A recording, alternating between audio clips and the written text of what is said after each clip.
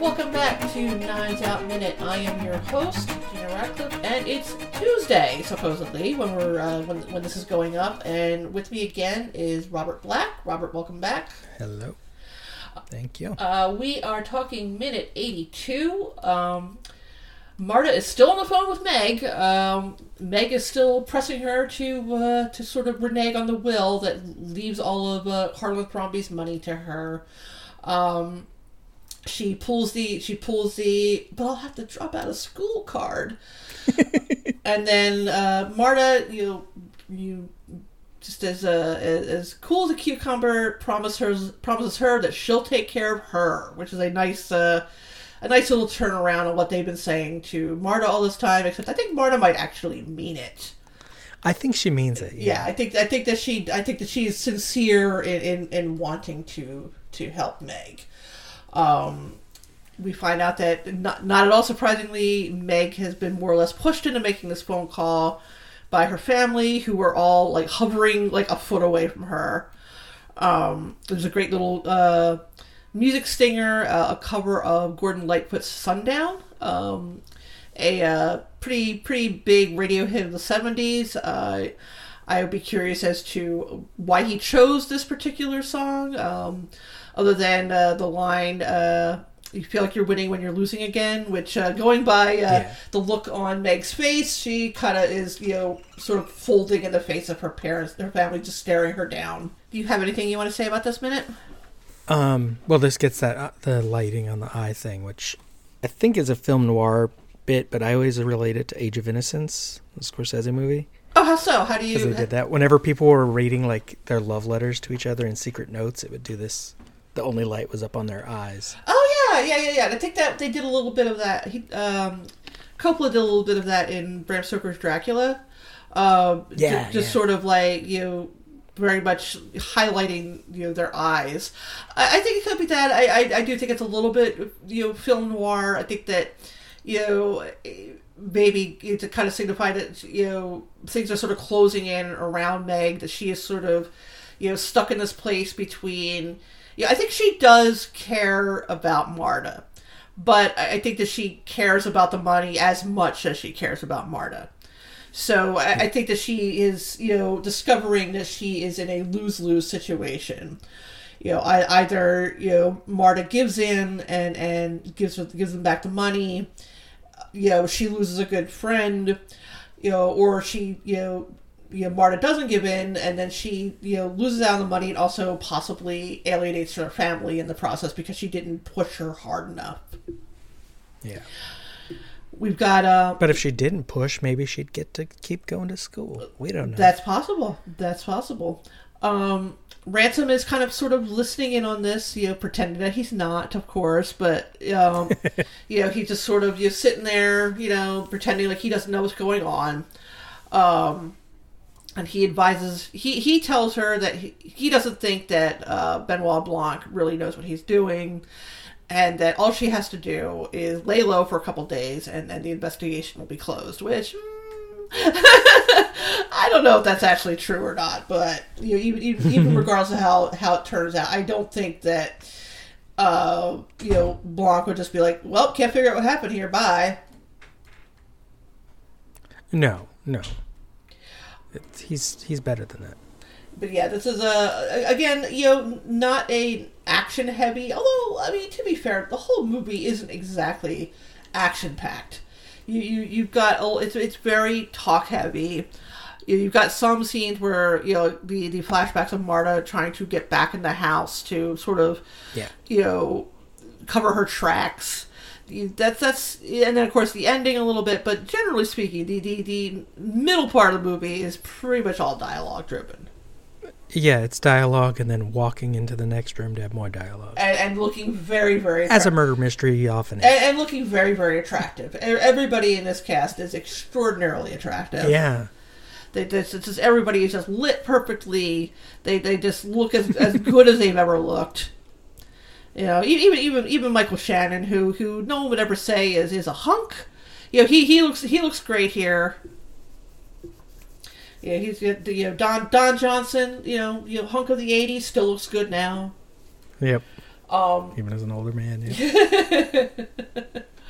But yeah, this is this. Hell, even Christopher Plummer. Yeah. He aged well. Yeah, he aged so well. His character's mother is still alive somehow. That's like another favorite of my. You know, it's like, how old is his mother? Yeah, what's the trivia on it? Where she's actually like younger than him, I think. I can see that. That's often something that happens. I think one famous version of that is well, you got like host the Golden Girls, where like Estelle Getty and B. Arthur were only like the oldest is actually the youngest. Yeah, and they were only like a couple of years apart in age. But yeah, Harlan Thrombey is like presumably 120-year-old mother. I just love that. Let's see, he was born in 29. Who is she? What is she called? Great Nana. There she is.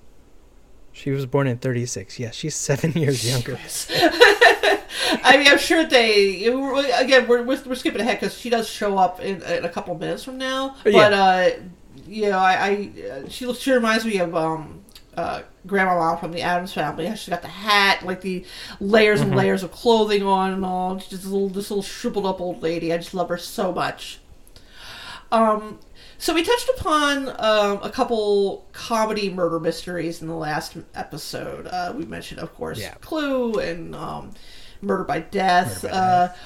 What do you feel? How do you feel about the murder mystery genre in general? Do you seek them out, or is it something you tend to? This was actually an interesting question when I saw it in the notes, because I'm like, I don't seek them out, but I know there's several, and I had to think about it, that I really like. Like Zero Effect is a sort of a murder mystery. It's also, there's other stuff going on, but it's one of my like favorite movies, like top 3 basically.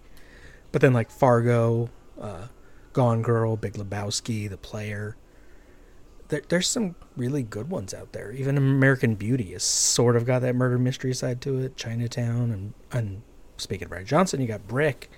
His previous movie was also going into a mystery. So when they're done really well, I like them. But mostly, I think they end up being, nowadays they're like episodic TV instead, right? And I don't care. So you don't like mysteries on television? Not much lately. I mean, in the 90s, I know I watched some, and then as a kid in the 80s, I watched any because it'd give me an excuse to stay up later than my bedtime.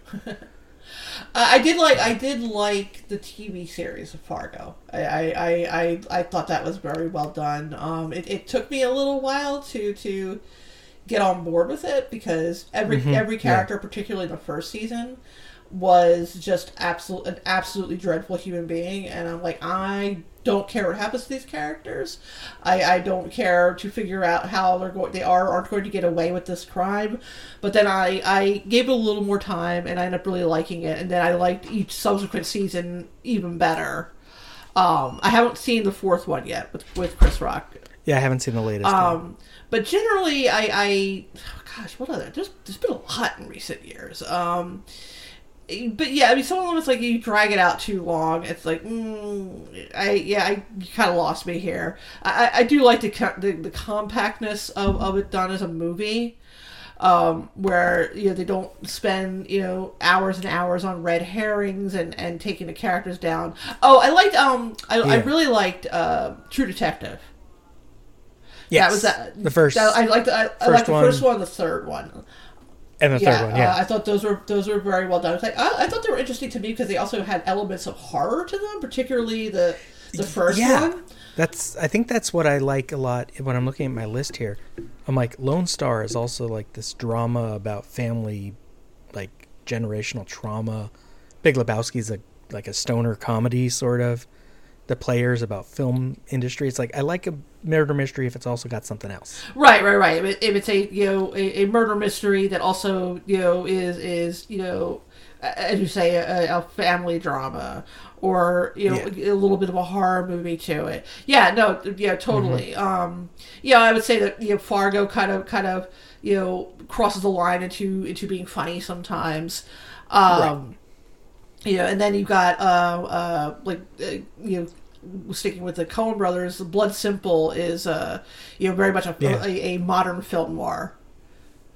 So if you just do a straightforward, and I feel like a lot of particularly like erotic thrillers of the late 80s, early 90s, it was just a murder mystery, and it ended up not really being all that engaging. I'm thinking like Basic Instinct, where the murder mystery is not that right. It's like and in the end, it's like, oh well, she might have done it after all, and it's just like, meh. I don't care anymore. Do you have a personal favorite? Murder mystery? Well, my favorite movie from the list of ones I thought of that I liked is Zero. Right. I'm sorry, you said that. Most people haven't heard of it. I have heard of it. That's Bill Pullman. Okay. Yes. I don't think I've seen it, but I have. And Ben Stiller. Heard of it. It's a detective who isn't good at social interaction or being a normal person, so he has an assistant go do everything. I like it already. That was from the mid to late 90s, I think. That seemed very of the time, like the kind of movies that were coming out then, the sort of like artsy thrillers. I'm not being disparaging. I'm just saying that I remember when it came out. It's not really a thriller in that sense, but it's that kind of. It's got comedy to it because Ben Stiller's his assistant, but it's not a comedy, and it's a romantic storyline as well. It's layers of different things, and it goes together well. I will put it on my ever-growing list of movies that I absolutely intend to check out when I'm not wasting my time watching stuff like Army of the Dead. Do you have anything else you want to say about this particular minute? No, I mean there's a good line in the script where it refers to Meg's line about she's going to drop out of school. It calls Meg drops what is for her the big bomb, after it says her voice is quavering, which I thought it's a nice sort of the script is very readable. Yeah, it's kind of like a Shane Black right. It's entertaining in its own. Yeah, even if you see stuff that they were going to go with originally, and then they decided for whatever reason not to do that. I find that fascinating when you read the script of the movie and it has like a completely different ending. Well, and great language use, like when Marta, after Meg hangs up, it says Marta realizes the connection's dead, holds the phone in her hand like something delicate she just broke. I'm like, that's nice. It gives us a nice visual for what fits the film, is that she doesn't know what she's doing. And it's also cool because he, presumably, believes that his actors will understand what he's trying to go for by reading that stage direction without him having to spell it out for them, which is pretty good.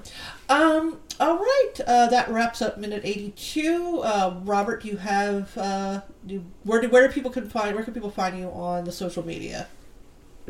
You can find all my shows under their titles, but if you don't know them, just find Robert E.G. Black on any social media pretty much, and you'll find me. Great. Okay, so we can be found at Knives Out Minute on Twitter. Pretty easy to remember. We will be back for minute 83, which is we're still in that restaurant with Megan Ransom.